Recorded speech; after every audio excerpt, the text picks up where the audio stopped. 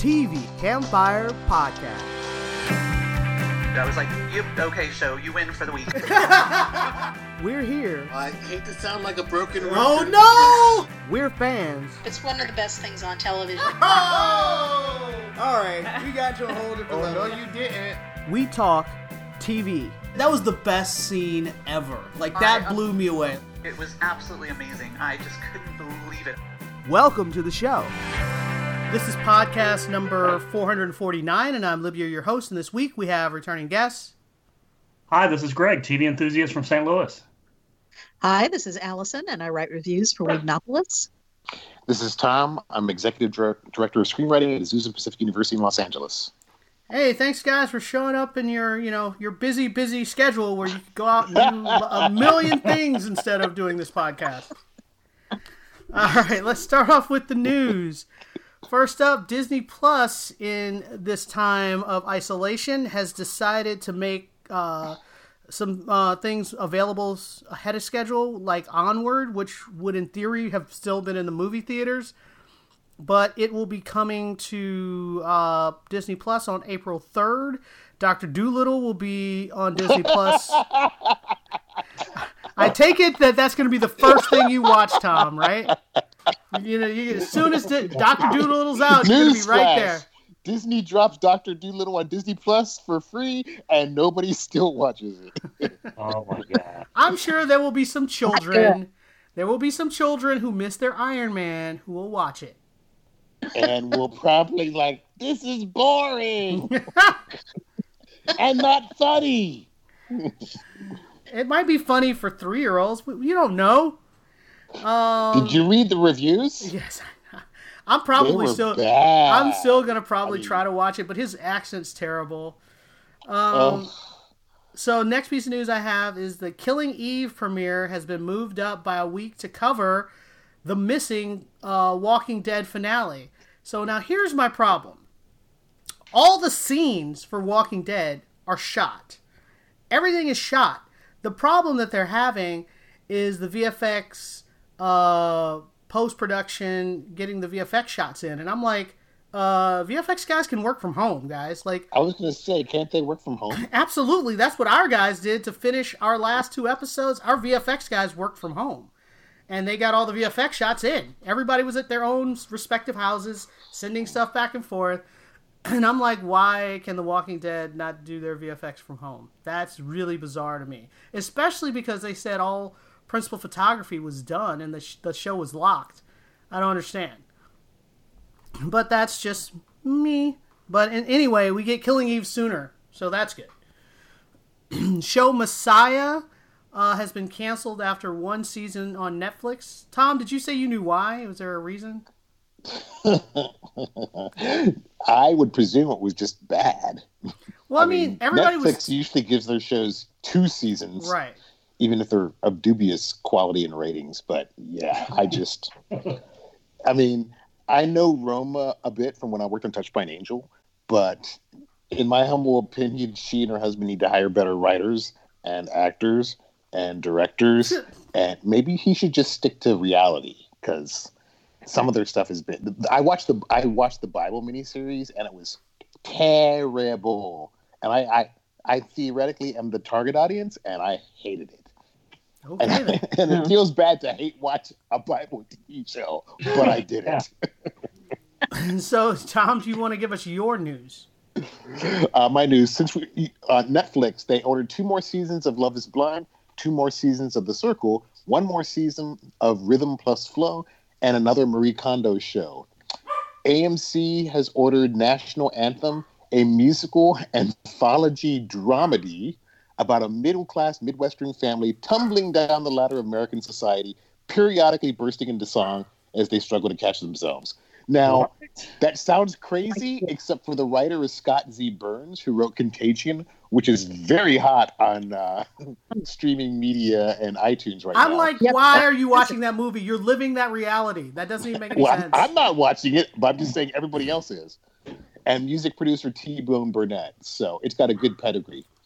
CW, the Supernatural executive producer, plans to finish the final 2 episodes after the pandemic ends. So which that'll be interesting because nobody knows when it's going to end. And I have a feeling our fall TV season is going to become the winter TV season. Yes. Everything's going to premiere much later.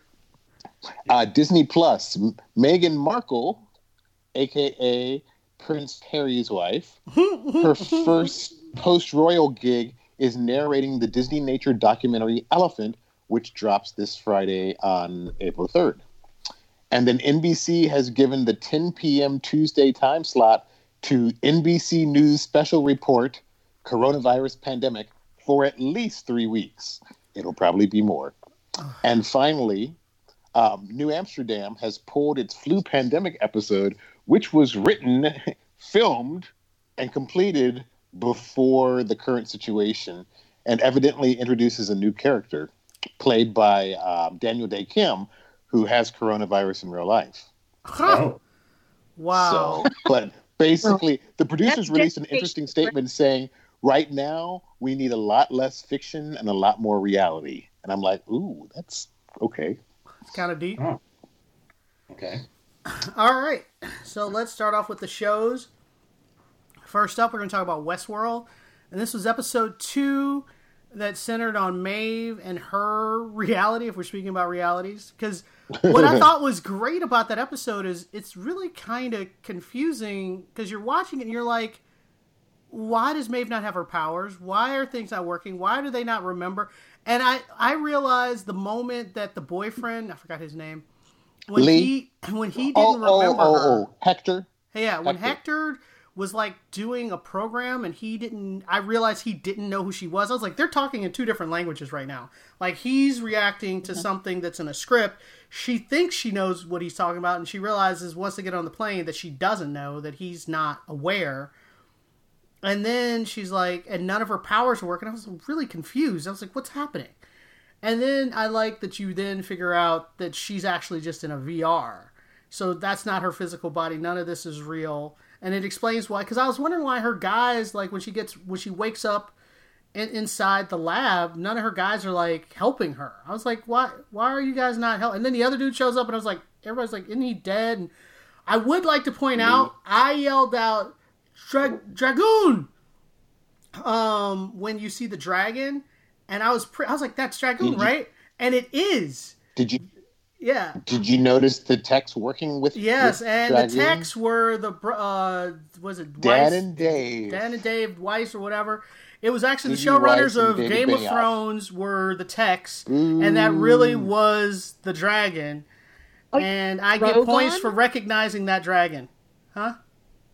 So Drogon, not Dragoon. Yeah, Dragoon. Sorry, Drogon, Drogon. yeah. I said it right before. Sorry. It's Dragoon. Yeah, I know. That was my bad. It's Sorry. Drogon. I knew that. They wouldn't show their faces at Comic-Con, but they'll show up in Westworld. Well, I'm sure they shot that way before. Not But necessarily. apparently it was the Westworld showrunners wanted to show their thanks for Game of Thrones because they said if the Game of Thrones hadn't been successful, then Westworld would have never been made, which is probably true. So, but it was still creepy because you hear them cutting up the dragon in the background, and I was like, "Oh my god, that was really him!" No. So the best part is probably Maeve taking over that service robot and just wreaking havoc. Oh, that was cool. That was so fantastic. All right, I'll let you guys talk. What did you think or like about the episode? Well, I loved the episode, and I loved it. First of all, I love the fact that they focused on Maeve because she's like my favorite character in the show. And yeah, the same thing with you. It's at the beginning. It's I didn't know that it was necessarily a simulation, but I got that the two of them were working at opposite purposes, that they were having 2 separate conversations. And then of course by the time they're at the plane, she realizes no, he doesn't recall, he's not on the same wavelength she is. But I loved how she figured out what was going on and how to get out of it. I was really surprised when they introduced what's his name, who was the programmer, because the first thing I said was isn't he supposed to be dead? So Right. I was kind of right from the beginning, it's like, wait a minute, that's just too convenient. And then when they had him glitch out, that whole sequence was fantastic. Right. I'm really intrigued about seeing what's going on now with the new guy who they introduced at the end, and what the thing that's heartbreaking is he seems to be able to control her to some degree, which I really don't like. No, but I my money's on Maeve. I think if she's going to figure out how to get out of a simulation, how to get control of everything in Westworld, she's going to figure out how to break herself free of this guy too. Yeah. I want to know go ahead. Who in their right mind wants to pay to go to a place called Warworld? Ew. I saw that in the ads for episode 2 after episode 1, and I'm like, what? And then we spend time in Warworld. Granted, it's a simulation of Warworld, evidently, or I don't know. It's so confusing. Well, if you want to But shoot still, Nazis, ew. that's where you go. I was like, yeah, to be a resistance fighter and shoot Nazis, sign me up. I'd do that. I guess so. I just find it kind of morbid. It is very morbid. That's true. How about our new mismatched buddy team? Bernard and Stubbs. Well, I like Stubbs with that battle axe. That was pretty awesome. So I'm a fan of the team. I like. He was like, oh, I was just asking you to pretend that I was asking you, but really I was going to reprogram you to do it anyway. So that's a pretty cool team. All right, let's As wrap. the shortest Hemsworth brother, he gets to be Gimli. But he took off his shirt and he's a little, he's got a little buffness. He's got some love handles, but I'm sure if he takes his brother's exercise class, he'll be fine. All right, let's wrap this one up. I'd say thumbs up. This is definitely on par for really good Westworld. Oh, yeah. Next up, we're going to talk about what I consider to be the series finale of The Walking Dead. If you guys keep watching it, that's up to you. The last Michonne episode? It is the last Michonne episode. This was her big farewell. And they of course, wanted to do like an homage flashback to show all the things she's been through. And the way they did it was they had somebody drug her. So she's tripping out. And in her tripping out, it was a what if she decided not to save Andrea? How would that have changed her whole life? And it's actually not bad, because it's like she watches Andrea die. She ends up being left on the side of the road by Rick and his people because she's a lone hitchhiker and they don't care about her. She ends up getting picked up by Negan and she joins the Saviors. And then they show her at the lineup and she ends up trying to decide who to kill because she insists on being the one to kill someone. And she ends up killing herself, and that knocks her kind of out. And then Rick kills her at the end. So it was like a weird kind of alternate reality thing that they had going on, which was interesting and disturbing in a lot of ways. Did Andrew Lincoln come back for this episode? No, not at all. They used all old footage. And stock then footage. At the very end, they have her find his boots and get a trail of where that one she figures out that he didn't die when she thought he died, and that she doesn't know if he's alive now, but she knows he has been alive somewhat recently, so she's on the trail to try to find him. So and then they just show her go off on and it was actually weird because they had her join some new group that we'd never seen before. It was this huge moving army, and you're like, what? Who are those guys? And then it just shows her walk off towards them, and then it cuts to black. So apparently Gimple is saying he wants to have Michonne have her own movie as well. And I was like, oh my god. Like, okay, dude, let's just try to do the Rick movie first, if you can manage that, and then we'll worry about a Michonne movie. But I know off into so many spin-offs. I saw something with like teenagers. Yes, that's starting soon, actually. That's World's End or whatever. Oh, God, the end of that one's coming soon. But it's a 2-season limited series. Right. Yeah. Greg, I know you saw more limited because I'm not tuning in at all. Sorry. Milk the cash cow till her teats bleed. Yeah, you know how much I like series with kids and teenagers in it. Yeah. Greg, what did you think of this episode? What did you think of the episode? Well, the only thing I guess that kind of bothered me, I mean, of course, I love seeing Michonne, and then I kind of, was like, oh, okay, they're going to drug her so they can do this whole, like, recap thing. It's like, okay, I get it. The one thing that kind of bothered me though was just the whole playing with time, because it seemed like that she left, everybody back there like what seems like 8 episodes ago. I don't know how many episodes it's been, but it seems like she left like 8 episodes ago. Well, I think part of the other reason why it feels like it's so long is we had the mid-season break, which was like 3 months. So as a combination, okay. That's part of also why. But The Walking Dead, if you recall, the first 6 seasons are supposed to only be a year and a half, which is insanity. But they do that with time all the time on that show. And the two seasons where they fought the not the Whispers, but the Saviors, that was only supposed to be 3 months. 2 seasons, 3 months. Yeah. So that's what this show does. Yeah, and so she leaves, and she gets, she ends up on the island where she's looking, of course, for, ammunition to fight the herd, and she gets captured and whatever, and what seems like only maybe 2 or 3 days that she's gone, but then by the end of the episode, when she's calling back to Judy, or Judith, Alpha's dead. So apparently Michonne spent the entire time that we've been in the show on that island. Correct. Yeah. Yeah, they do that. That is how this show works. This is not new. Yeah.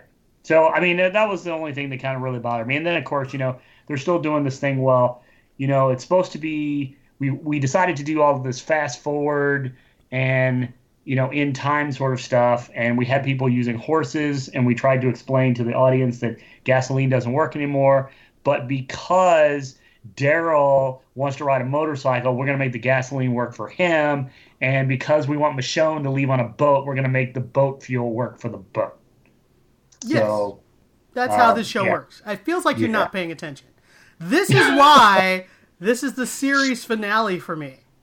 There are so many reasons why, but I mean, you've listed them right there. Show logic is very different. But they do whatever the heck they want. But it was a good goodbye. I cried when she said goodbye to Judith. So I got really emotional at the end of the show. I thought that was really good. It was a really good send-off for her. And it felt well earned. So, all right. But I do have to say, I mean, for those who have tuned out of the show, and I was one of those people that tuned out of the show, now that the Whispers are gone, because I just hated that whole story. Beta's still around, right? And it just took too long. Well, but it seems like they're pivoting more toward the military thing and what's going to tie into Rick. So I figure if they go that direction, it'll make the show possibly watchable again. All right. I'm still out. There's nobody on that show I care about anymore. All right. Next up, we're going to talk about The Rookie. And this episode was Seth Green's guest starring role. And he was super smarmy and not a good guy at all. So the catch of the episode is that Seth Green has stolen Nolan's identity and has spent all his money and all his credit. His credit rating is like at a 300. And his college fund for his kid is gone. And they were like, well, you can file for stolen identity and you may get some of your money back in like 5 years. And it was just like, what? So all of that was pretty horrible. And then he ends up managing to find him because they were like, you'll never find him. And he came up with a way to find him. And it was Seth Green, and he was just like, has no conscience. He was like, well, I just stole money from people. It's not a big deal.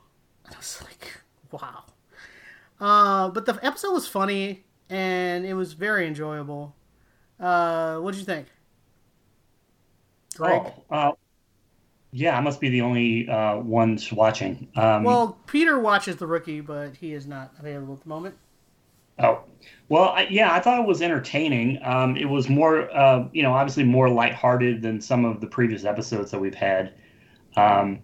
Although it, if it is true in real life that because Nolan could have lost his job. They were saying that with his credit rating that low, Yeah, that, if you have bad credit, then you can't be a police officer or something. I mean, that was a little Well, it makes sense because that means he's open for people. That's a pressure point. Somebody could bribe him.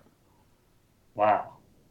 Yeah. So you could have your identity stolen and lose your job, which I just had not thought about before. So that was really a. But then that sets you up, right? I mean, doesn't that set you up for people who you've put away who get out can pretty easily destroy you by stealing your the thing identity. is, they actually tell you that if he can prove that this guy stole his identity, his job is safe. He just can't get his money back. They did say once he found out and he could prove that Seth Green stole his identity, then he was fine. It's just he has no money, which was the problem.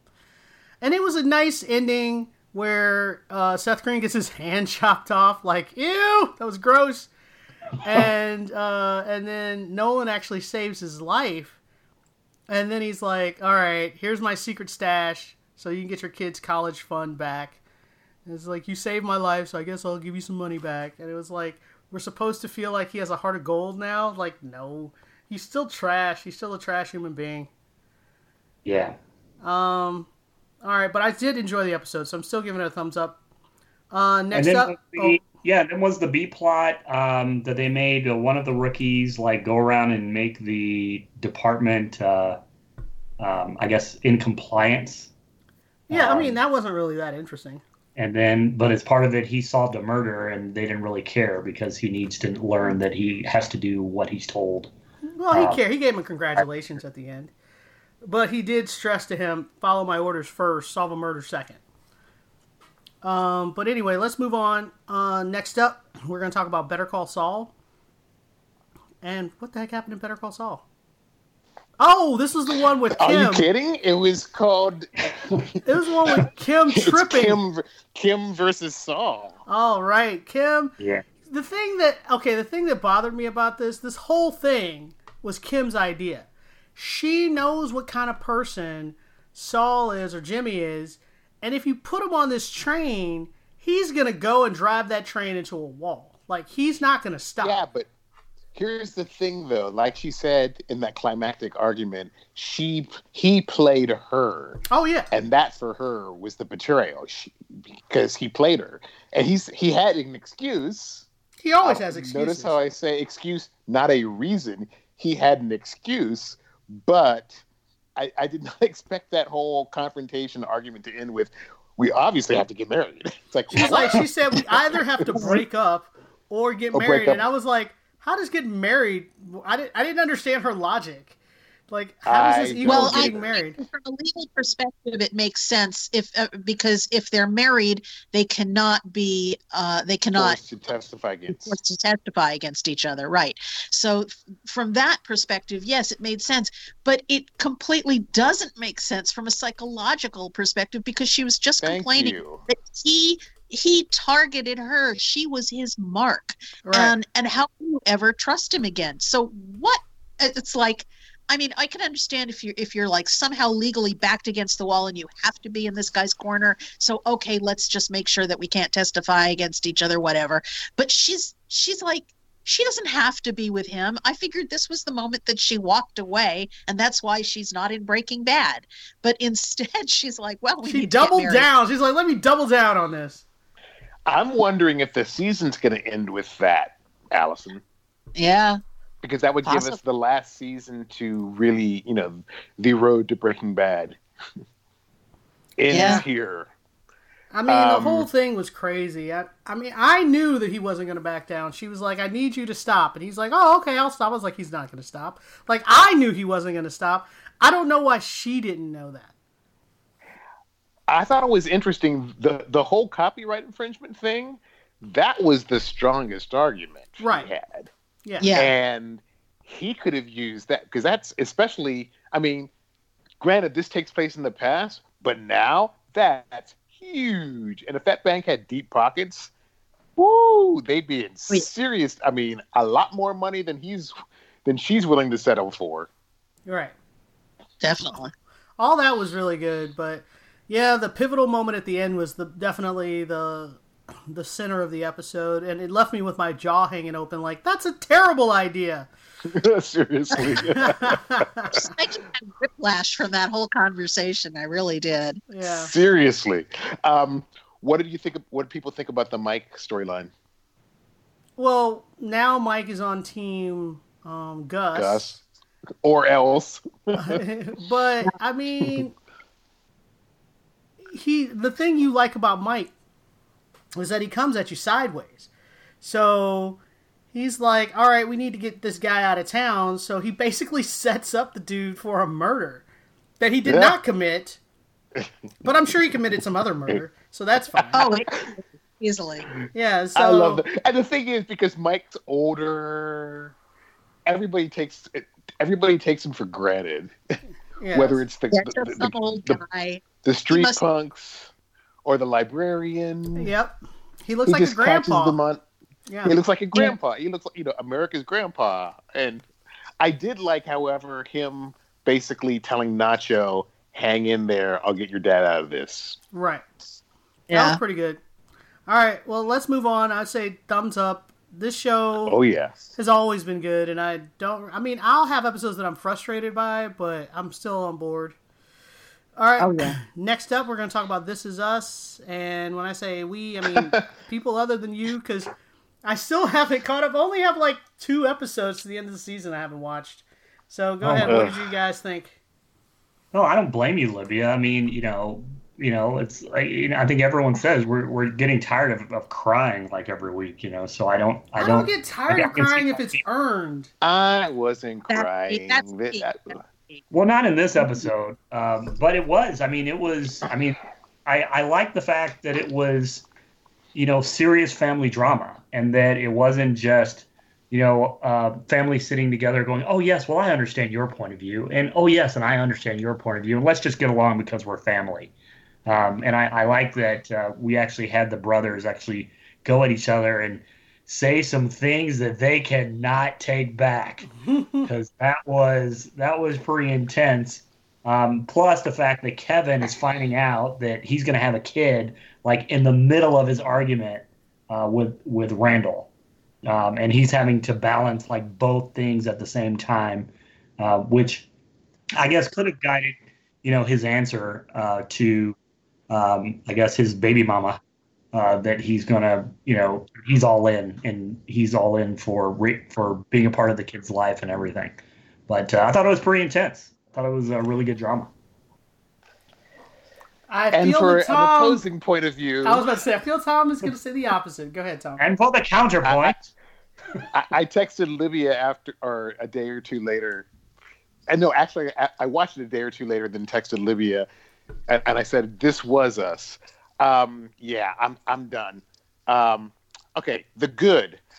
I actually liked the Kate and Toby storyline for once, where they basically say what? I said that is rare.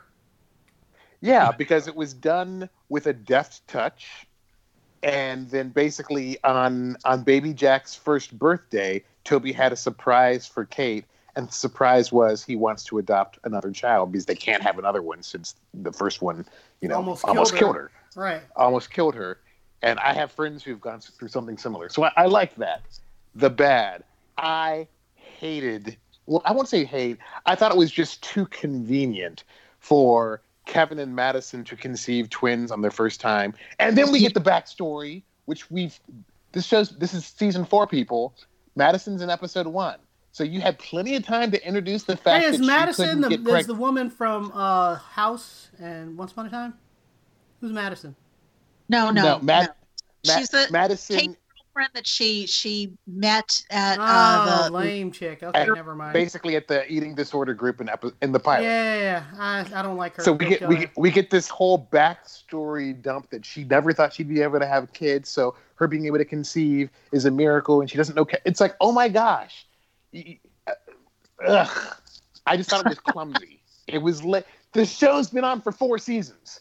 Madison's been in several episodes every year. She's not she's a recurring character, but still that could have come up at some point besides the episode where they sleep together once and she conceives twins. I just thought that was just really lazy and writery. Oh, that another sounds good like thing. fan fiction, Oh but my- go ahead. Yeah. Totally. And another Yeah. good thing is, oh my gosh, Rebecca actually has a husband. But they don't use that to any. I thought you would like that part. Yes. And then the ugly. I did like that Beth tells Randall this was not a good idea. And knew to absent herself from the room when shiz got real. Yeah. But the way they handled, Randall lied to Kevin outright. Kevin asked him point blank, do you know why mom changed her mind? And Randall says no. Come on, grow a pair, dude. And then the whole art, I hate the way. Yes, siblings fight all the time. I had a nasty argument with my sister after my dad died, after our father died. But still, you can handle these things realistically. But to do something so contrived, I just felt no. You know, Randall has been portrayed as mostly a straight shooter, and the out and out lie continually until being pushed. Come on. He's not any more mature than Kevin's the one who's actually being more mature and trying to step up. And then, yes, they said some really hateful, nasty things to each other that they can't take back. But again, it just seemed to come out of the blue. It's like we've had 4 years for these characters, and to contrive this, thing point blank. Season 1, early episode, we had them literally fighting physically, and Seth Meyers walks up. And then fast forward 3 more seasons, and we have their relationship devolve like this. It didn't feel real to me. It just felt contrived. All right. Any other comments before we wrap this up? Allison, you had a really good comment. Well, it felt like a series finale to me more than a season finale, because by the end of it, and despite all the breakups and terrible things said to each other and all of that unforgivable stuff, we've got the ending, which fast forwards to I guess about 10-15 years in the future, and clearly they're back being friends again and everything's fine, and they literally wrapped up just about every question, every storyline you could possibly hope for. I mean, maybe there's a few little ends, like, well, did Madison and Kevin really get married, or what happened there? Did he end up marrying someone else? But who cares? It's not really crucial. Everything that was a real question got answered by the end of it. And it just felt like, oh, is this the end of the series? Because it just seemed too pat. Everything seemed like, okay, well, we're done now. That's the end. No reason to come back next year. All right. So we've got grown up Jack. Grown up Jack's wife is having a baby too. Yeah, named Hope. Of course. Of course. I thought it was going to be Rebecca. Guys, let's wrap this up. We got to wrap this up. So I feel like it's a little mixed, but slightly on the negative side for their season. My finale. last word is this: bye. Alrighty then. I said I'm not as in love with it as I was. Okay. Next up, we're going to talk about Motherland Fort Salem. And I'm talking about it to get you guys to watch it. It's on Freeform and Hulu and however Freeform is streaming, whatever you have. And the concept of it, I think, is really cool, which is during the Salem witch trials, the witches fought back to the point where they ended up making a treaty between the U.S. government and the witches. And so part of the treaty is that the witches will join the military and be part of the government infrastructure, but every witch all the way down the line, for every female witch in the family, all of them, it's conscription. So when you turn 18, you have to join the militarized witches. And we start off with these 3 different girls who have just qualified for the new class. We see their families before, what they're like. We see them get inducted, and then we go to basic training with them. And so you're following them through basic training, and it's obviously, I don't know if I said this, it's current day, and there's a terrorist organization of, like, don't want to say, witches that have dodged the draft that are trying to break up the militarized version. And as you find out more about it, it's not all like they want the girls to be all patriotic and loving and whatnot. So you see the propaganda, but you also see that witches die in these wars. They're super powerful, but they still die. And you don't like serve a certain amount of time and then can retire. You serve for life. You serve until you die, basically. So you don't see a bunch of retired witches. Like, that doesn't exist. So it's like, so you hear them talk about it being a meat grinder and some other things. So it's light, a little bit light, where some of the, they have a little comedy or whatever in there, but it can get a little dark. But of course, it's kind of my jam. And I like witches. And I like that they're all, we get to see it from the beginning, and you get to see their training and how their power is growing and that kind of thing. So there's only been 2 episodes so far, but I definitely like it. So you guys check it out. That's all I'm going to say. All right, let's move on. Next up, we're going to talk about The Magicians. Haha. And this episode was a musical heist. What did you guys think of said musical heist? Liked it, didn't love it.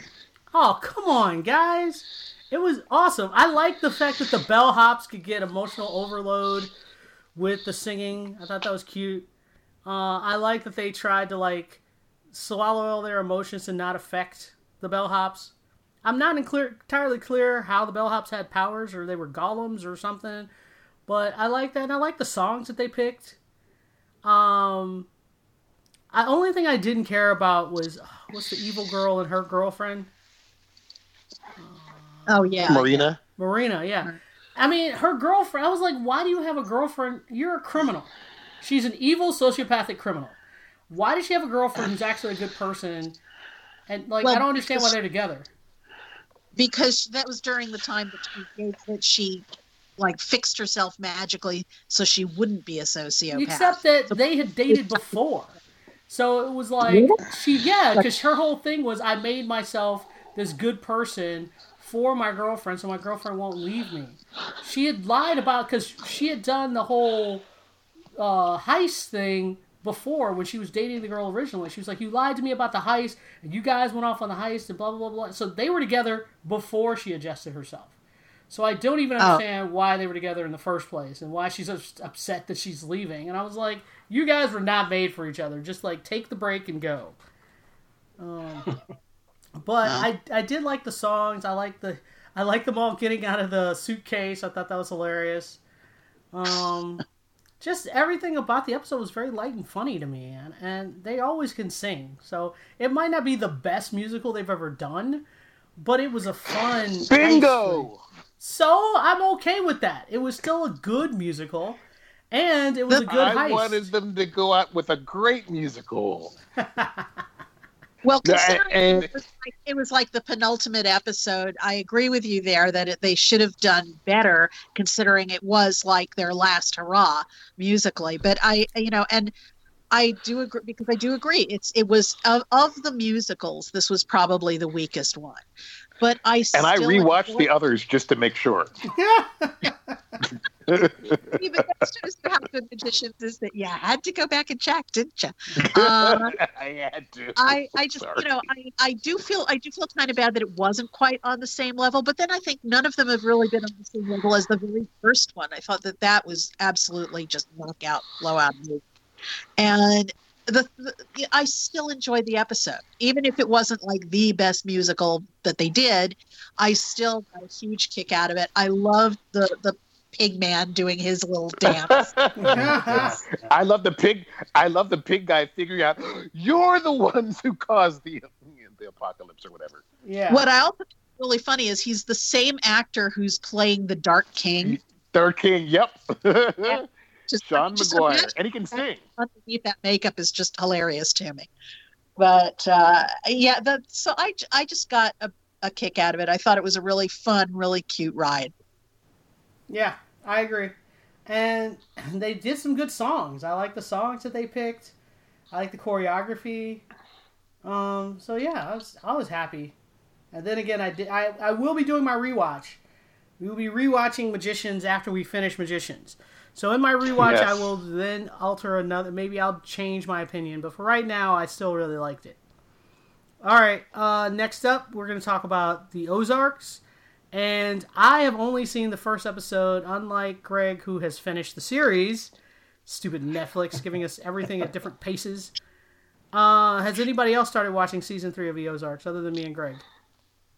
Yeah, I've seen the first 2 episodes. Okay. I meant to watch the second episode this morning. I just didn't. Like, I have no excuse other than I was like, I'll watch it in the morning. And then that didn't happen. Yeah, so just give me an idea. Where did episode 2 leave off? I'm trying to remember. Well, I only want to talk about episode 1. Oh, I only I'm saw sorry. the first one. Okay. I thought we were going to talk about the first. Okay. A lot of interesting stuff that happens in episode 2, but Yeah, oh well. like, no spoilers. And I can't remember where 1 ends. What was the last thing that? The last thing that happened is that him and the wife had the big argument. Him and what is his name? They're always I having know big they're arguments. always fighting. This fight was Marty? about making the Marty. Marty? Thank you. It was about making making the hotels and doing the pitch. And he's like, put his foot down. You will not do this. And I was like, have you met your wife? Like, why? Why do you think that was gonna work? And Yeah, we already saw at the end of the last season that, Marty is basically losing his nerve. I mean, he was kind of like, veins of steel. Cool blood. Wait, I am not saying this right. Are you having a stroke? How do you say it, like ice in your veins? That's what I wanted to say. Yeah, ice in your veins. But by the end of last season, he was obviously losing his nerve, and we already saw how Wendy was picking up the reins, and she was going to kind of she wants power. take charge. Yeah, she wants a little more power, and she's right and she's wrong. Like, I get her point of if I have more power, then I can insulate myself better. But what she didn't calculate was now that she wants more power, she has to meet really dangerous people who have power as well. So then she got on that plane and met with the head of the mob, or the head of the cartel, and it was terrifying for her, as it should be. And then she leaves this voicemail from Marty. She's like, I didn't want to worry you this morning. I was like, you liar. So she leaves him this crazy message about what she's going to do. So at the end of the episode, we saw she had the meeting. The cartel guy, agreed to build a hotel. She was like, well, it's just a proposal. We don't have to do it. He was like, of course. I said it with him. I was like, of course it does. And then it ended with the Kansas City mob drunk guy at the gambling table. He gets embarrassed. She takes him out of the table. He threatens to kill her, and she throws him off the boat. And I was like, whoa. Like, that's either going to be perfect, work great, or that's terribly going to backfire. Like, I don't know which one that is. And don't tell me! Okay. So that's the last shot. That's it. That's how it ends for me. This episode also include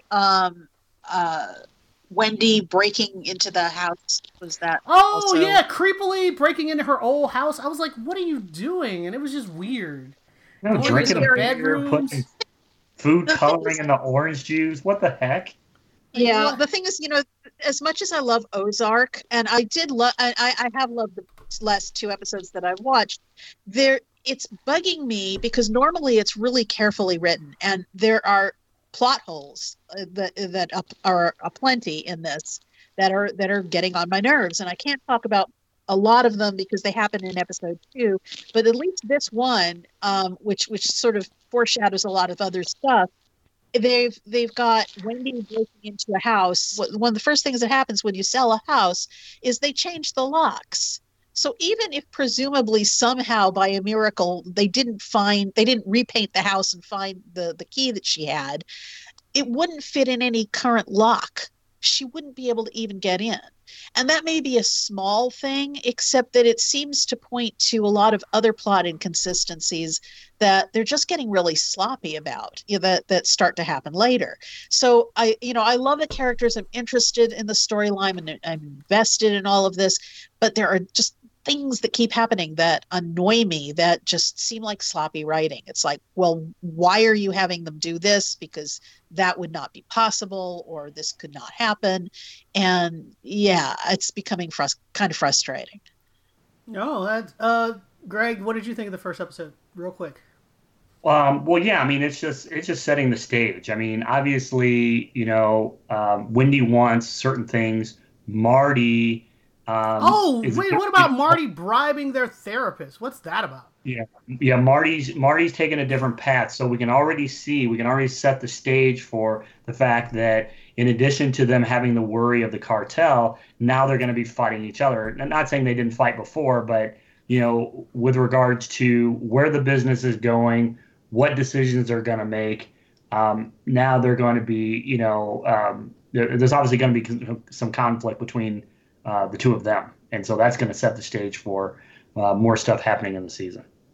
Yeah, the thing is, I go with that if it's organic conflict, if it makes sense with the characters. There's stuff happening between them, and it starts in the first episode, but it really kind of builds.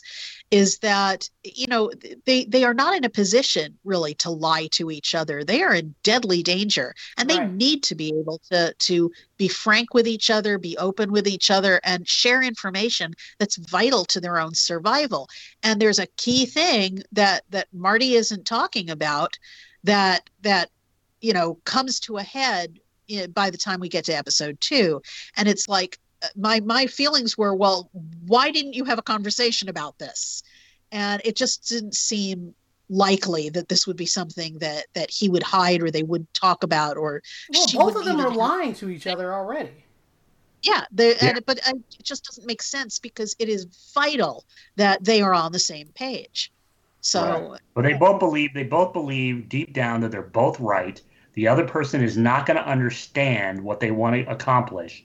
And so they're just not going to tell each other because they just don't want to, they don't trust. The problem is they don't trust each other.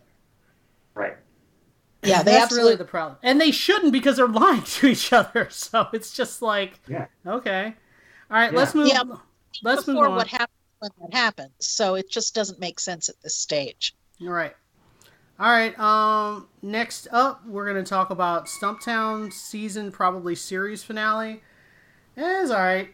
I'm still not a fan of Stumptown. Even with this episode that gives you, in theory, closure, it was like, meh.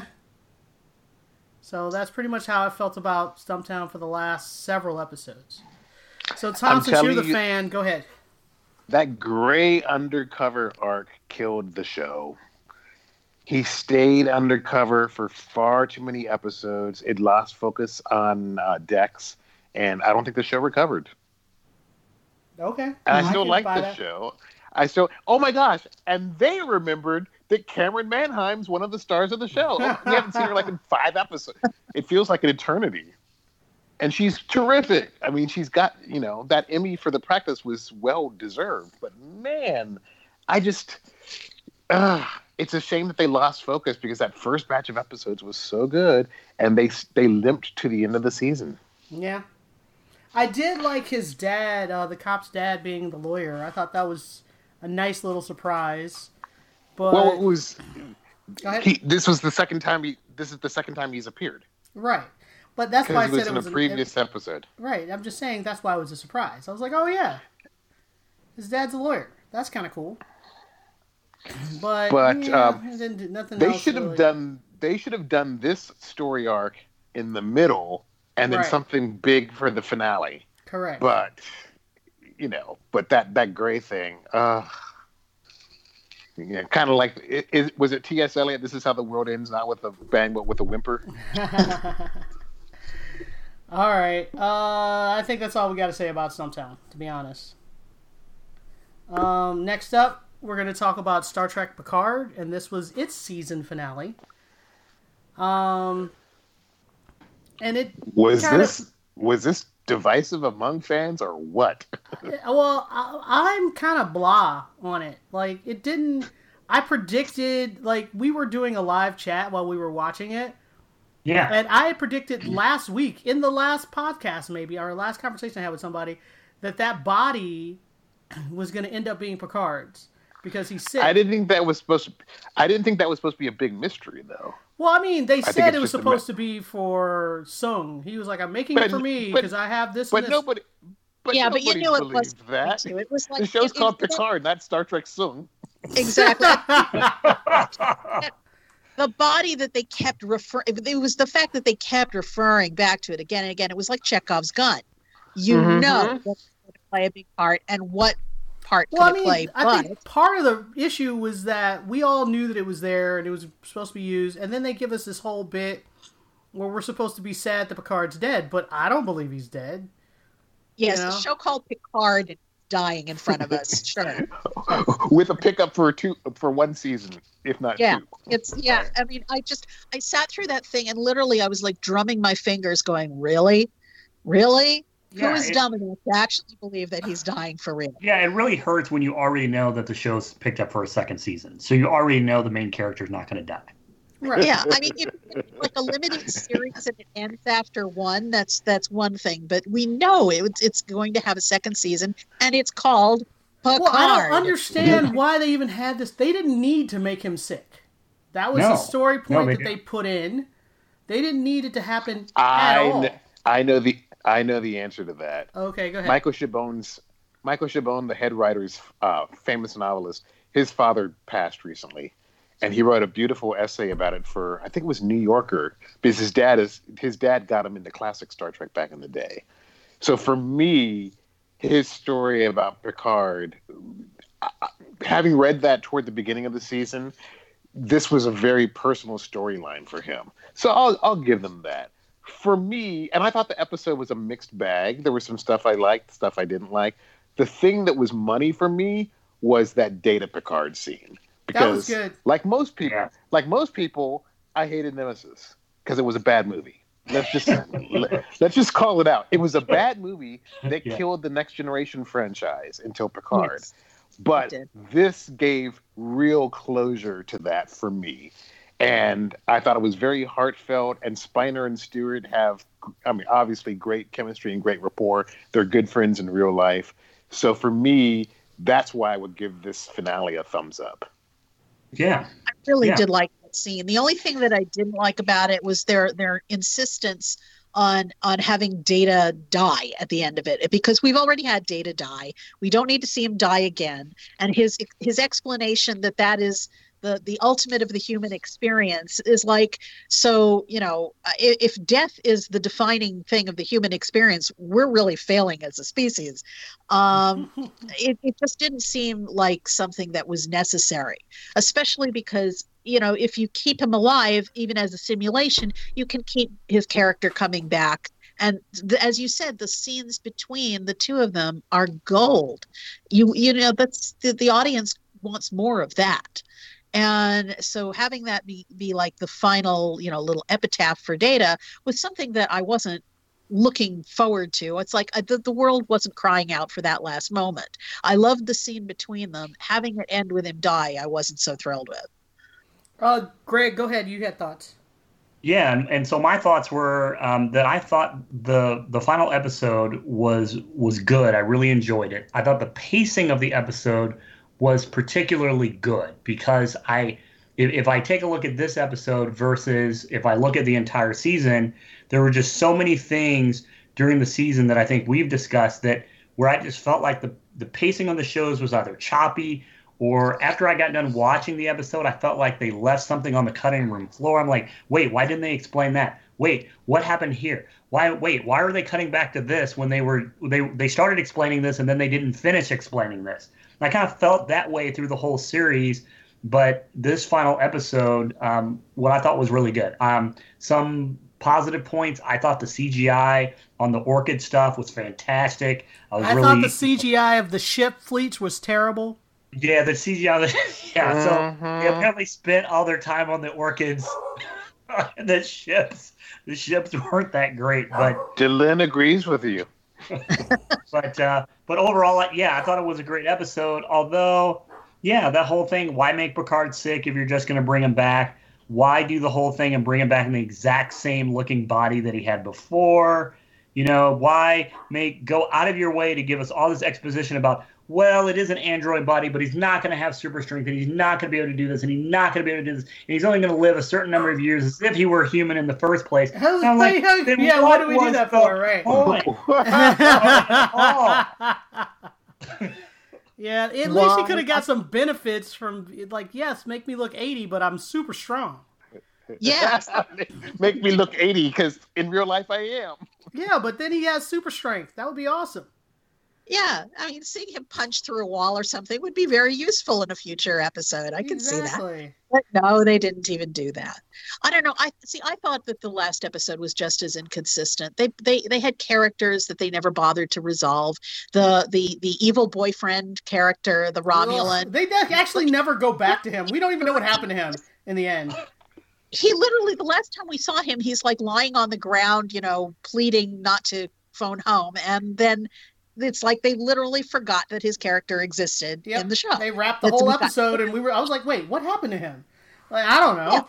Yeah. Who cares? Well, to be fair, that's true. I don't necessarily care, but at least we got the satisfaction of his sister being kicked down a hole. Maybe by 7. Disney death. We did not see the body. She could recur, which would be terrible. No. Let's not have that. But anyway, let's wrap this up. Let's wrap this up. Oh, I thought Issa Briones' cover of Blue Skies was gorgeous. Oh, right. That was a cool song. Oh, yeah. That was really... Yeah. I'm going to move... Go ahead. I hope that I would love them to retool it and get rid of the characters who annoy me and focus on maybe some characters that we've seen before and do something different. Because I still don't like most of the guys, we got to wrap this up. Yeah, I'm sorry. I just want to make the last comment. What about that last pan over where it's like, okay, we have the evil scientist woman who killed a guy, but she's back on the ship chasing the captain. Yeah. And we're but now Seven and what's her name are holding hands. I'm like, what happened to Chakotay? And then they're just, I'm like, what? What? He's dead. Don't worry about it. All right, let's move on. Next up, we're going to talk about the Blacklist. We didn't get to talk about it last week, I don't think. What I'm liking about the last 2 episodes is it's basically all about Red. And when you have Red having 90% of the screen time, I am happy. We don't have to deal with the FBI. He's doing... In this last episode, it was basically what is it? Murder on the Orient Express, where you have a group of people and people start dying, and you don't know who dies or why they're dying. I was pretty good. I liked it. Allison, what were you going to say? Yeah, no, it was 10 Little Indians. If you're going to Agatha Christie, if you're going to use the reference, this is more like 10 Little Indians, where they're all trapped in the same place and they die off one by one. Yes. So yeah, it was very obviously their take on this kind of thing, but I enjoyed it. And again, I don't watch the Blacklist for plot consistency or logic or anything like that. You have to understand that none of it makes sense, right? And then this random woman shows up that has been his lover for years, that we're like, wait, who is she? And it's like, oh, remember when blah, blah, blah, and this happened, we were together. And I was like, were you? We saw those episodes. We didn't see you. Okay. You were never even referenced. But, I know. Of course, she walks away from him at the end because he was smiling too much during a ballet recital. It's like, what? Yeah, it was ridiculous. But so, yeah, it was completely stupid. However, it was a Red fiesta. And that's what I tune into the Blacklist for. So it was great because we got absolutely none of Elizabeth or the FBI or any of that except them, staring at a ballet recital at the end. And the rest of the show was given over to Red. And more of this, please, because I wanted Dembe to be with him. That would have been better. But I mean, Dembe and Red are my favorite pairing. Well, yes. So I could have used Dembe, but the key thing is that more Red. Please, more Red. And the fact that he did an autopsy on his own, they're like, wait, you're doing an autopsy? How do you know how to do an autopsy? He's like, don't worry about it. Like, what? Don't question. All of that was really good. I don't know if I necessarily guessed the killer. Other than, when you get to an island and they're like, we need you to so we can confiscate all your weapons and we're going to send all your security away. And I was like, yeah, this is not going to end well. From the get-go. I don't know. I kind of thought it was the the butler from the beginning, because it just seemed like too convenient, especially when he was saying things like, we need to take your weapons and we'll make ourselves really scarce. You're not really going to see us, but let us know if you need anything. It's like, okay, that's way too convenient. So yeah, I kind of figured, besides, everyone who's part of his group has to die off. So who else are we left with? Right. Kind of process of elimination. I actually thought it was the girlfriend. I mean, she was obvious. Yeah. She was very obvious, but I thought if it wasn't her, somebody was making her do it or whatever. Yeah, and I didn't trust her through the whole thing. So it ended up being partially true, but I never trusted her. And so when you get to the end, when she's like, "I have to leave because you smile too hard," I was like, "You were never." Like, she was given lip service to wanting to be with him, but she didn't really want it. Yeah. So,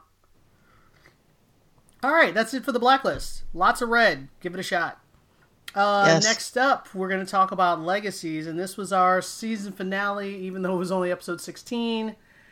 It ended up having an ending because our actress was unavailable for a few weeks. So we ended up reshooting the end, which I haven't actually seen. So I'm going to let you guys talk about the episode and what you thought. Go ahead. I almost texted you when I finished to ask what the writers had been smoking, because this had a lot of crazy humor in it. It did. And then I realized I know one of the writers, Thomas Brandon's a buddy from church. So it's interesting. Thomas? I've known Thomas for years. Sorry. What's interesting is, okay, I like what the sister who's currently evil. Not Lizzie, the other Josie. one. Who? They call her Dark Josie. Josie. Okay, I like nice Josie. I don't like Dark Josie. And Lizzie, I think, is a lost cause. I'm talking about as an actor. Oh, okay. I think the actor who plays Josie is much better as good Josie than as Dark Josie. And I don't think Lizzie's good at all. I'm sorry. No, I like Lizzie. I think she's great. She just seems too forced to me. No. But the humor, especially with Lizzie's, I'm doing air quotes right now, memorial service. Oh, right. And then she's in Hope's body, right. And then she basically finds out how much people hate her. She did, but she sacrificed herself for the school, and they still hate her? That's not cool. Yeah, well, MG's the one who turns it around, because he's a really good guy, and obviously totally crushing on her. And then Hope trapped in Josie's mind, trying to rescue the real Josie. Initially, the cheesy costumes bothered me, and then I realized, they're trying to be more fairy tale, not realistic, because obviously it's a fairy tale world, right? We know how to do dark, scary effects. So it was a pleasant surprise that the pig in the fantasy world was the real Josie, not the sleeping Josie. So that was a nice misdirect. Everything else was pretty much, it happened as it needed to happen. But, and it was funny that the necromancer is basically working with Pops to get rid of Dark Josie, because she's muscling it on his territory. I wanted you evil, but not more evil than me. What else did you guys think? Other thoughts? It wasn't like the greatest episode to end on, frankly, but there were things that I liked about it. First of all, the necromancer, I really hope he doesn't get killed off at the end of the season, because I completely love his character. He's just so much fun, endlessly fun to watch. I mean, you can't keep the bad guy, but for so long. Well, you can make him go away and have him around to come back later some other way. Killing him off permanently would be a waste. I just think he's just fantastic. too much. He's fantastic. It really, really is. The rest of the episode, it was things like, I mean, like Lizzie's friends are just the absolute worst. I mean, it's not like she just went away or even, was in the hospital for an operation or something like that. They're saying horrible things about her and laughing about her when she's supposed to be dead. Right. I mean, who does that? So yeah, I thought they went a little overboard with that. I know that she's been not the greatest person in certainly at the beginning of the series, but still, I mean, come on, it's supposed to be people she hangs with. So the rest of the episode, it's like it was kind of bargain basement fairyland. So I wasn't all that thrilled with it. It seemed really obvious. But I was happy that they at least wrapped up the Dark Josie storyline, because I was getting very tired of that too. So I'm looking forward to more. I just don't think and of course it wasn't meant to be the season finale, but I'm looking forward to when they finally get back and show us the rest of the stuff, because I think it was, as episodes go, it was not one of the best. I think you 15... end the season with the episode you've got, not the episode. I was about to say, I was like, that's kind of what happened. I mean, like I said, it wasn't planned to do that. Oh, one more thing that I should say: Danielle Rose Russell does a great Lizzie. Oh. When she was great. She's great. Yeah. So I'm glad you guys enjoyed it. I think 15 might have been a better end. Like if we had ended on 15, that felt like that was a bigger cliffhanger. But we had 16 done, so there you go. So that's what you got. All right. I really liked the practical effects. I thought the pig guy was fantastic. And the actor is hilarious. Yeah, he was just great with the toots and the don't use your magic, and he was just off the charts, from a period, I guess. And kind of takes you back to the whole, because it takes you back to the whole like Big Bad Wolf, right? Mm-hmm. And so and the era that those cartoons came out in, and so it was nice that his dialogue kind of reminded you of that period too. But I agree. I'm glad the whole evil dark side, and then they went into the whole thing of like, okay, the good one and the evil one are going to battle each other, and just by self-affirmation, good is going to triumph over evil. And I was like, oh my gosh, okay, I get it, but